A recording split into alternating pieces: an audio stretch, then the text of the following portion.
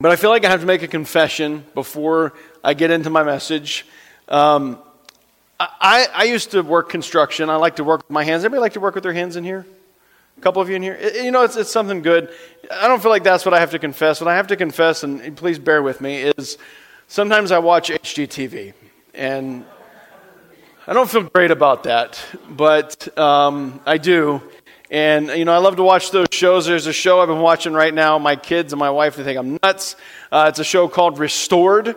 And in this show, all they do is they find these old houses from the, you know, early 1900s, and they've become a little messed up over the years. And they go back in and they just restore them. They put in brand new kitchens and all this stuff, and I watch it. I'm like, that's amazing. I have an old house, so it just excites me to think like, hey, I can't afford that, but that's really cool. That's, you know, really fun to watch. But not just HGTV. I mean, I just love restoration. The idea of restoring things. I love restoring old cars, all that kind of stuff. It just really excites me to see things that were gone being brought back, and just the real beauty behind all of that.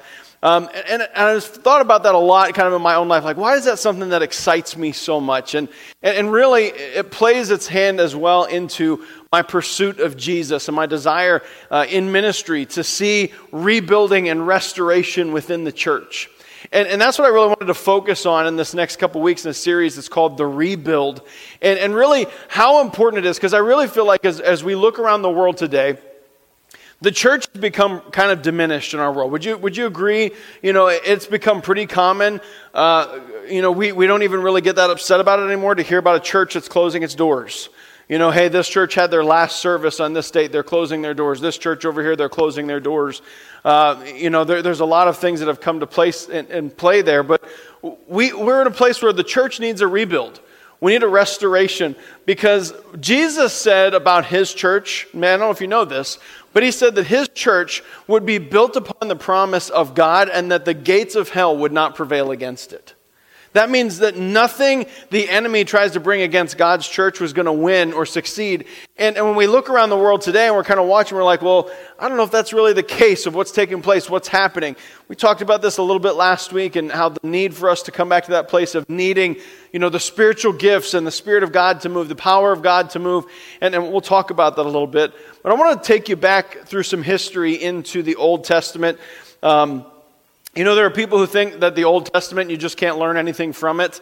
But there are some amazing truths, nuggets, and things that God did in the Old Testament that are so awesome to study. And I really encourage you, you know, to get into those and read Israel's history. But I want to look at a time period in which the temple was in need of restoration. And so just to kind of give you a brief history here, you know, the first temple was built like around 1000 BC. Please make sure you're remembering all these dates. There's going to be a test at the end, okay? So about 1000 BC. Around 627 BC, Jeremiah comes on the scene, and he starts telling the people of Israel, he's like, you know what, you've abandoned God. You're no longer following him. You're worshiping idols. You've put other things ahead of God. You're going to have to go into a captivity.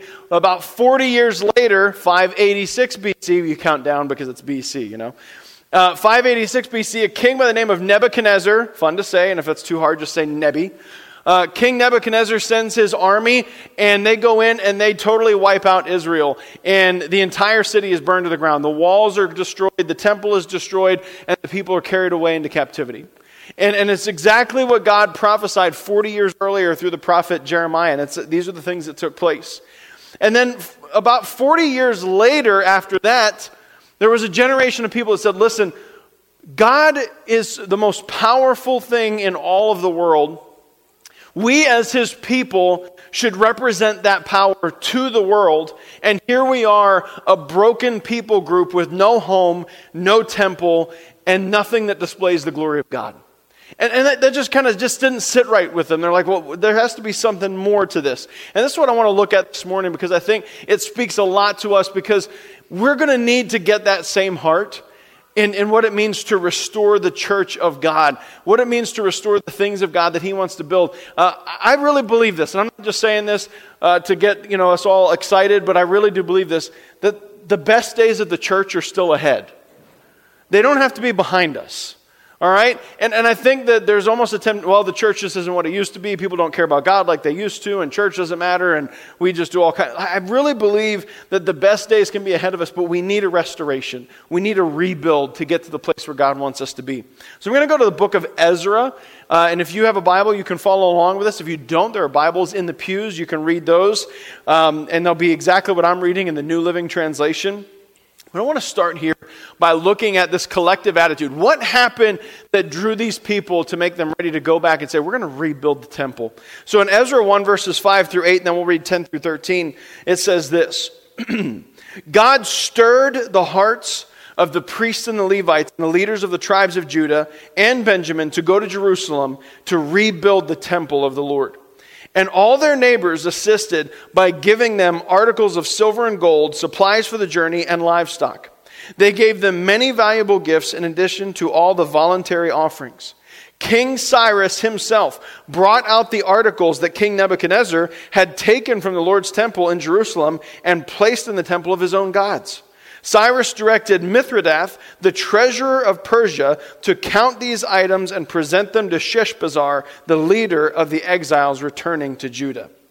When the builders completed the foundation of the Lord's temple, the priests put on their robes and took their place to blow their trumpets, and the Levites, the descendants of Asaph, clashed their cymbals to praise the Lord, just as King David had prescribed. With praise and thanks, they sang this song. He is good. His faithful love for Israel endures forever. Then all the people gave a great shout, praising the Lord, because the foundation of the Lord's temple had been laid. But many of the older priests, Levites, and other leaders who had seen the first temple wept aloud when they saw the new temple's foundation. The others, however, were shouting with joy. So there's just this moment, and I think it speaks a lot to where we are as a church.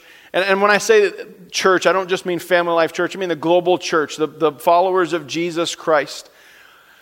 It really speaks to this moment, this place that we're at, and the need for rebuilding. And here's the thing that took place then, and I think is taking place now. There were two different generational approaches to what was taking place. And we see this back in Ezra. We got this young generation, right? And they're like, we're going back to Israel. We're going to see God restore what was lost. We're going to rebuild the temple. Look at all the great things, like the king's giving us our stuff back. And even our neighbors who are they're not Jews. They don't believe in God. They're giving us gold and silver, and we're going to go rebuild this temple. And they go to the city, and it's all miraculous. And they lay a foundation, and they're looking at it. And I don't know, how many of you have ever seen a foundation before? Okay, it's like this tall. Okay, so there's a foundation that's laying on the ground of the temple that's about to be built. It's an outline, if you will. And they're so excited that they stand around and they're like, let's put on our robes, let's blast the trumpet, let's clang the cymbals, let's shout with praise for God, right? So they're so excited. This young generation that sees this new beginning is so excited. But then there's this other generation. The generation that had been in the temple before it was lost. The generation that had seen the power of God and the way that he had moved when Israel was being built. Listen, the first temple, and you could go back and read it in Chronicles and among the kings, there was so much gold in this place that when you went into the bathroom, when you went to flush the toilet, the handle, it was 24 karat solid gold. All right, that's how much gold was in the temple. They just did everything, and you can read about it. They're like, let's get this really expensive wood, we'll carve really beautiful ornate stuff in it, and then we'll cover it with gold. Then let's go over here, and we'll make this thing, and we'll make it, it's going to be absolutely beautiful, and let's just cover it with gold. And all the tissue boxes will be covered with gold, all the tissues will be gold. We'll just wipe our noses with gold. That's what we'll do. Because God is so powerful and so impressive, he has provided with so many things. So you have this generation that remembers looking at the temple, seeing it in all of its glory, and how it reflected the glory of God. And they're standing next to a young generation that is looking at an outline on the ground and giving God praise. And the two of them are just like, what? What do you mean? How can you be excited about this on the ground? It's just rocks. We lost a temple. We lost what God had given to us. And I look at this, and here's what the reality is. It's a collision of hope and loss that hit at the very same time in that time period. And I think there's a reality of that today. You know, we're in a place culturally where we want everything new, right? How many of you have ever had a new car? The new car smell, right? Come on. My wife hates that smell. We've had a couple new cars. I'm not kidding you. She just like wants the windows rolled down because she can't wait for that smell to be out of the car. I'm just like, what is wrong with you? Coincidentally, just a side note, if you'd ever like the new car smell to return to your car, take a brand new tire and just sit it in your car and leave it in the sun and it will smell like a brand new car again, okay? Just so you know. But my wife hates that smell. Literally makes her sick. But, you know, brand new house, right? There's nothing like, oh man, this brand new house, new construction, it's turnkey, there's no problems. The new house, new clothes, new music, new cars, new computers, new iPads, new phones, everything. We just want the latest, newest, greatest things all the time. And can we be honest? There's a portion of this that bleeds into the church. We want the newest of all things, right? We want we want screens on every wall, and we want all these different things. We want it to be changed and new and flashy and new and all these things. Now, there's nothing wrong with the new things. Don't get me wrong, okay? But here's the reality. In order for us to find balance in the rebuild for what God wants to do in His church, we're going to have to get the two to work together. Because there are some things that it's fantastic that might become new, but can I just be honest with you? There are a lot of things from the old that we better not lose in the process. We better not lose the power of God moving in the process. We better not lose being a house of prayer. We better not lose being a people of true worship. We better not lose being a people of righteousness. And if we don't have that one generation that's anchoring us to, whoa, let's not go too far into just turning ourselves into a social organization where we get a pastor who gets up and he says a little message that makes people feel good, and then we all go home and we clap and we say, that was church. Church, we need to understand that what God wants to build is not just for this moment, this time, this place, but it's really supposed to be something that lasts into the future until the time that God comes back. And if we're not careful, what would the church look like? If it was just like, let's make everything new. Let's throw out anything that might be old, right? Because that's where we're at right now. And culturally, we're seeing it play out on many levels. And don't get me wrong, there are old things I don't want anymore. I don't want to wear a suit and tie. I don't want to. Can I ask you for a promise? If you are at my funeral and they have me in a casket in a suit and tie, you get your butt up there and you take that tie off my neck and you open my top button. All right? Don't you dare let somebody bury me in a suit and tie, okay? Not happening. I don't want to go back to that. But listen, there are things that matter and there are things that don't. The way we dress is not super important. It's really, there are things that are not of great significance. But there's a collision here because, yes, we need to remain hopeful for the future of what God wants to build, but we also have to remain connected to what God has done in the past because it anchors us to how He wants to build into the future. What are we building and what are we building on is going to be a really big question. Who knows what the church could look like in 20, 30, 40 years? Listen, did you ever think that we would see churches at this point in time that are affirming things that are absolutely against the Word of God? That they're saying, no, that's okay, it's fine, do that. Jesus loves you and He's accepting of you. And yes, Jesus does love you, but He does not accept sin. He's so clear about this in Scripture. But that's where we're at. Where are we going to be in 30 years if not for some kind of restoration, some kind of rebuild, where we get back to the basics, the needs of what God wants to do among His church? I got to be honest with you. I look around the world, I don't know if we have 30 or 40 years before Jesus comes back. I really don't. There are so many things, and I don't often encourage people to read the book of Revelation. It's very difficult to understand, but there are a lot of things that have already happened that have been prophesied for the end that are already happening. It's astounding. And things that I remember reading as a kid that they're saying this is going to happen before the end. And I'm like, how could that ever happen? Now I'm just like, that could happen tomorrow. And people wouldn't bat an eye. Church, we need to be understanding there's a work to be done here. And when there's work to be done, there's another thing that happens. I want to show you this. This is Ezra chapter 4, verses 1, and then we'll read 5 and 6 and verse 23. Here's what happens when we start to do the work of God. All right? Every time. This is what Ezra experienced. This is what the Israelites experienced. It says, the enemies of Judah and Benjamin heard that the exiles were building a temple to the Lord, the God of Israel. Then go down to verses 4, 5, and 6. The local residents tried to discourage and frighten the people of Judah to keep them from their work. They bribed agents to work against them and to frustrate their plans. Years later, when Xerxes began his reign, the enemies of Judah wrote a letter of accusation against the people of Judah and Jerusalem. Then down to verse 23, what happened after the king got that letter? When this letter from King Artaxerxes was read to Rehum, Shimshi, and their colleagues, they hurried to Jerusalem. Then, with a show of strength, they forced the Jews to stop building. Stop building. Let it be. Stop trying to make it better. Stop trying to put it back. Let it go. Let it be part of the past. Let it be done. Let it be gone. Listen, church, if we can agree on anything that collectively as a culture, we're watching a time and place where our world does not want the church to grow and build and expand. They do not want the church. They do not want the message of the Bible, the message of the gospel to be advanced, because the message is that of morality and integrity and humility and devotion to a God who created everything. And the last thing that they want is to have to hear, I need to live a certain way. I have to act a certain way. They'll jump in that same camp of like, God just wants to ruin my good time and all he cares about is my money. Church, that's not what God has called us to build, and there's opposition to the things that we're doing. How do we face that opposition? How do we respond to that opposition to God's work? Post on Facebook, that'll fix it. If that doesn't work, make a reel.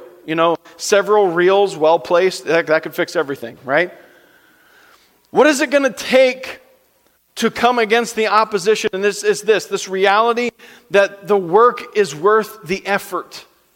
We'll later get into this in this series, but in the book of Nehemiah, they're rebuilding the wall, and the same thing takes place. They're trying to rebuild the wall. There's opposition coming in, and Nehemiah gets on his knees and he prays, God, strengthen our hands for the work that has to be done.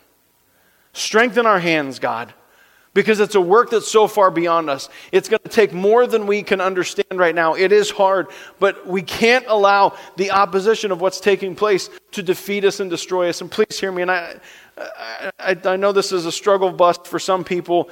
Listen, the opposition to the church, the opposition in the way forward, it's not going to be won politically. Please hear me in that. We're hanging way too much on. It's going to be won through prayer. It's going to be won through fasting. It's going to be won through recommitting our hearts and lives to Jesus. It's going to be won through revival. Those are the things that are going to change the world around us.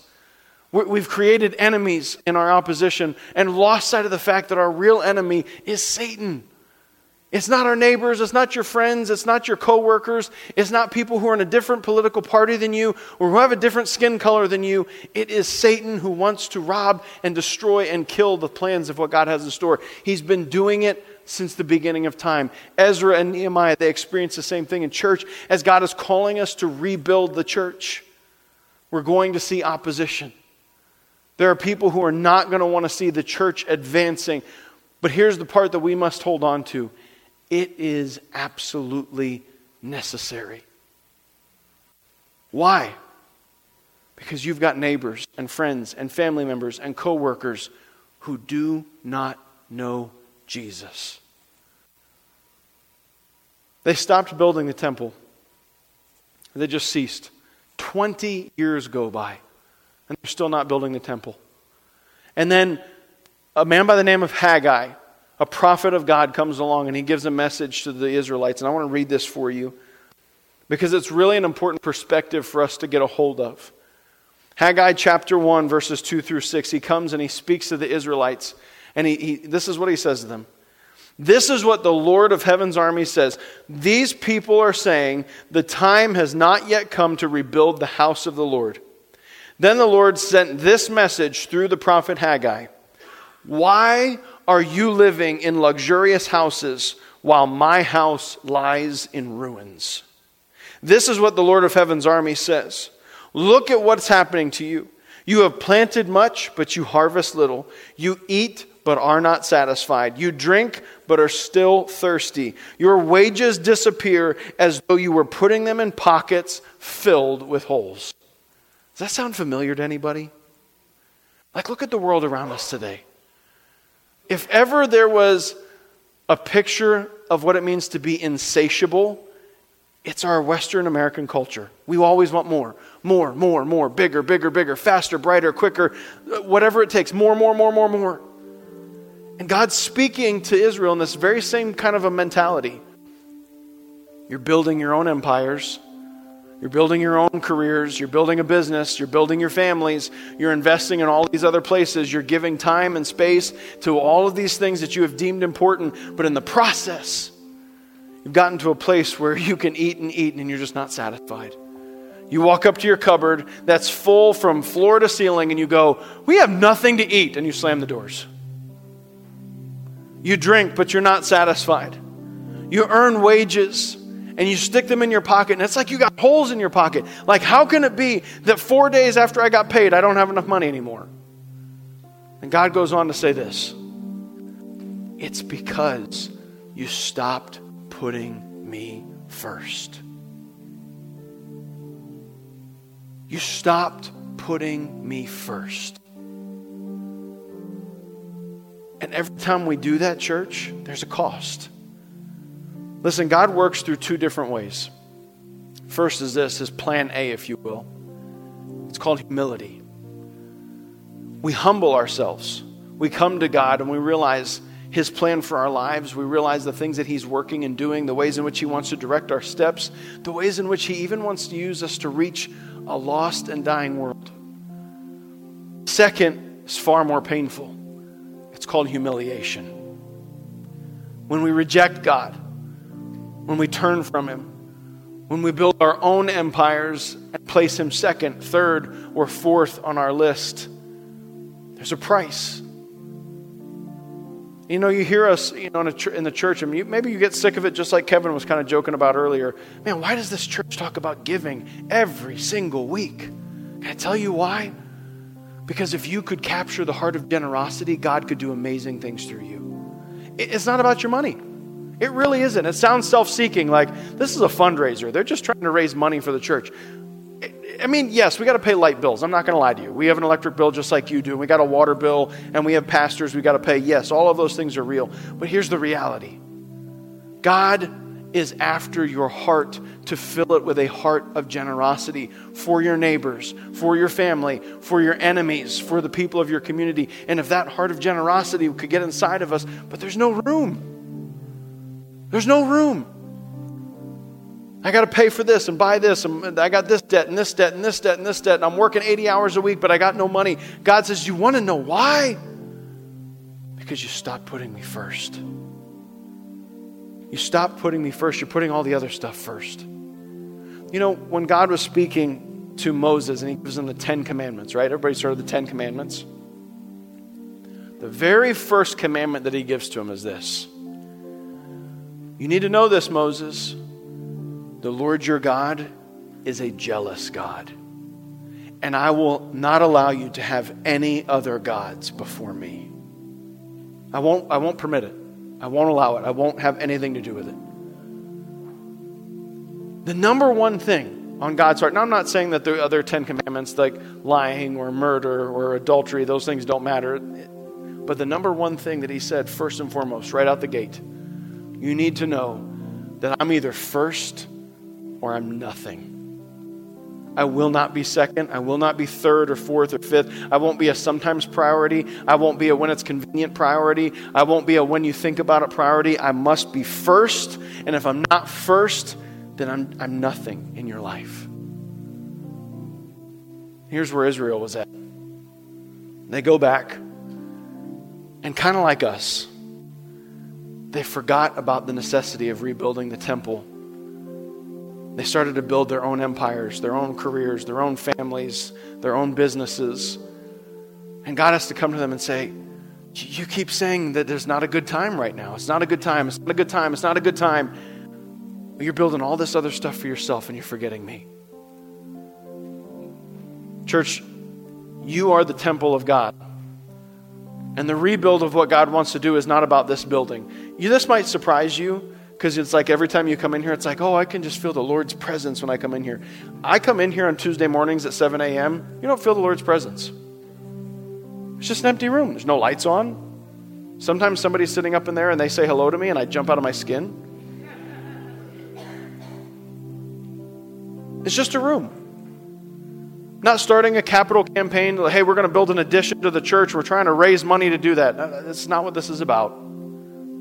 I would love for that to happen someday. I hope that God fills this place with so many people that we can't fit them in this room in 3 services. But here's the heart of what needs to be rebuilt, the foundation that needs to be relaid. We need a desperation for lost people. Not a worry, not a wonder, not a secondary thought, not an idea in our heads. It's like, yeah, there probably are a lot of people in the Shenango Valley who don't know Jesus. Yeah, I probably got coworkers who don't know Jesus.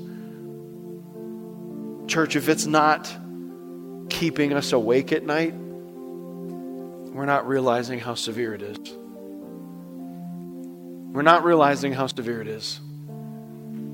You have neighbors, coworkers, family members, friends that if Jesus came back today would enter into eternity without Jesus. And can I be honest, we've gotten a little too comfortable with that idea. We've settled because we got a lot of other things going on. What time's the sermon going to be over, preacher? I got a roast in the oven. I'm meeting so-and-so for lunch. I got someplace to be. Life group? I don't really have time for that. Playing basketball, baseball, softball, whatever we're doing. I'm not speaking against those things. And I know it's, well, why are you yelling at me, preacher? I came to church today. I'm not yelling at you. Believe me.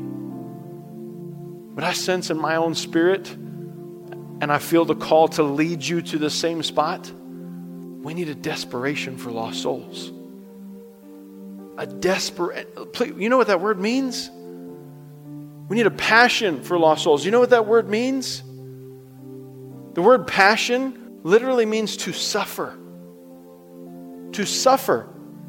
I'm so passionate about lost people, I'm willing to suffer so that somebody can know Jesus. I'm willing to give up something, sacrifice something, lay something down so that others can know Jesus. Church, that's the rebuild that God wants to do in our hearts. I don't know where you're at. I can't speak to where you're at on this, but I can speak to this guy. It's pretty easy for me to get focused on keeping our church as an organization running in the right direction. There's a lot of things to worry about and focus on and whatever. But if we're not careful, we could very easily outline a foundation, much like they did in the Old Testament, and stand around and celebrate it while forgetting that what really matters is being a house of prayer, a house of worship, the greatest evangelistic outreach the world has ever known. Spreading the gospel, sharing the love of Jesus, and being so desperate for our neighbors and family members and friends and coworkers and even your enemies to know Jesus that we can't think of anything else. Church, that's the rebuild that God wants to do, and I believe that if we expect to see great things in store and ahead of us into the future, we're going to have to capture that heart. We're going to have to get a hold of that. And I'm not saying that flippantly. Listen, I love my toys. I love football. I'll get to watch the Broncos lose today. It's going to be amazing. I'm going to love it. I don't know who the Steelers are playing, but whatever. Go have fun. All these things I'm not saying there's anything wrong with these things. I love to work on my car and ride my motorcycle. I love to go hunting and spend time. I'm not saying that these things are wrong, but please hear me. We need to get our hearts and minds focused on just how little time there is to reach a lost generation. Because from a biblical standpoint, Jesus could come back very soon. I don't want my neighbors, my next door neighbor, Brandon. I'm trying to love on him. I don't want Brandon to look at me and say, "You didn't even tell me. You didn't even tell me that Jesus was coming back and that I needed to have a relationship with him." Church, we need a desperation that only God can give us. Will you pray with me?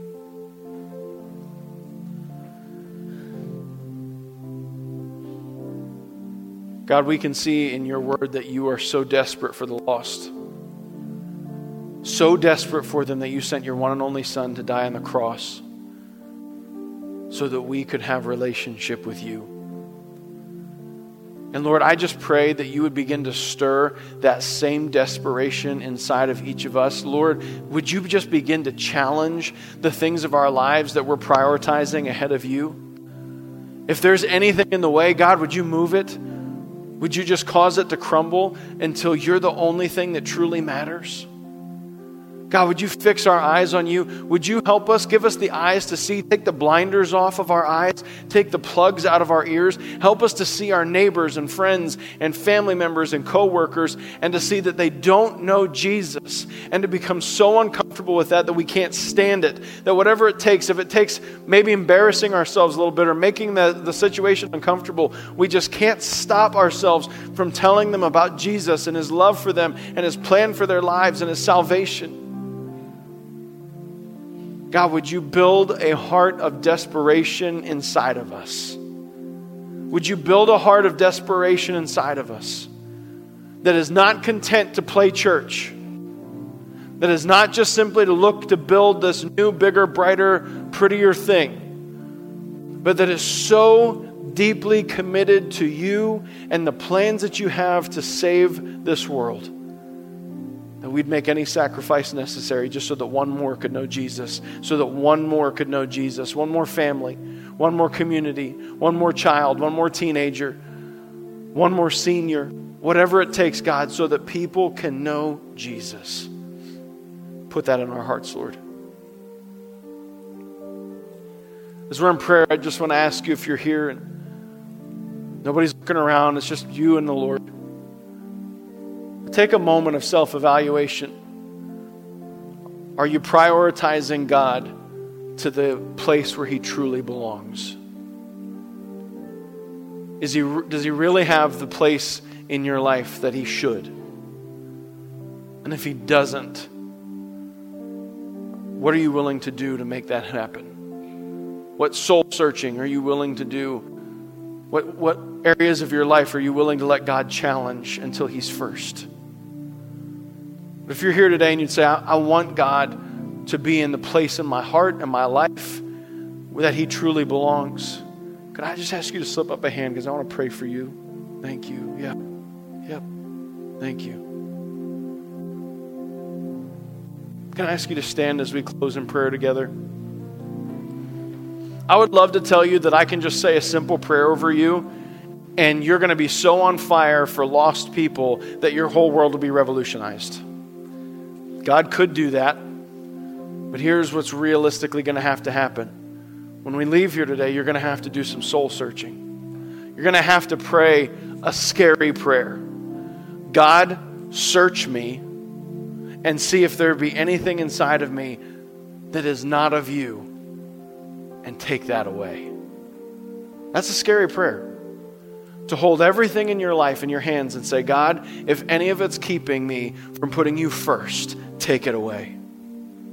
That's a scary prayer. But I believe this, that if you would do it, if you would hold those things openly and loosely and say, God, have your way in me, that he would do something amazing in your life.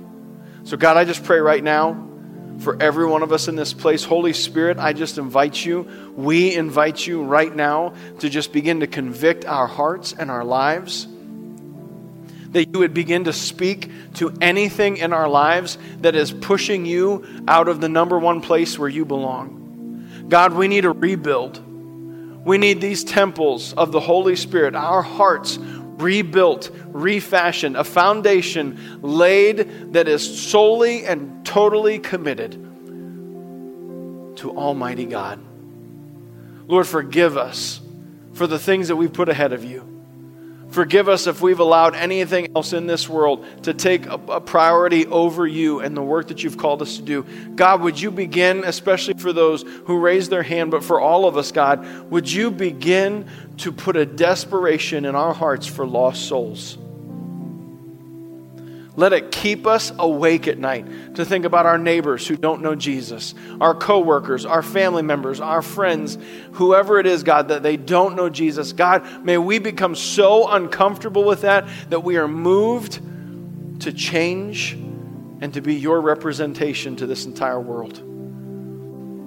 God, we lift the Shenango Valley up before you. This is where you called us. You gave us an anointing to reach the Shenango Valley. And I ask you in Jesus' name to fill our hearts with desperation for those who do not know Jesus. That we would not accept that that's just what they've decided and that's just the way they're going to live. But that we would go after them just as you do, with that same veracity, God. Your passionate heart for the lost. Give that to us. In Jesus' name, amen. Amen. Church, listen, as you go today, don't forget, soul search. Seek God, ask Him, lay out everything you've got. God, whatever it is, I want to glorify you. I want you to be number one. Our prayer team will be up here at the front and would love to pray with you if you need any prayer today. But Lord bless you. Have a wonderful day in Jesus. Make Him first, most, and best in your life.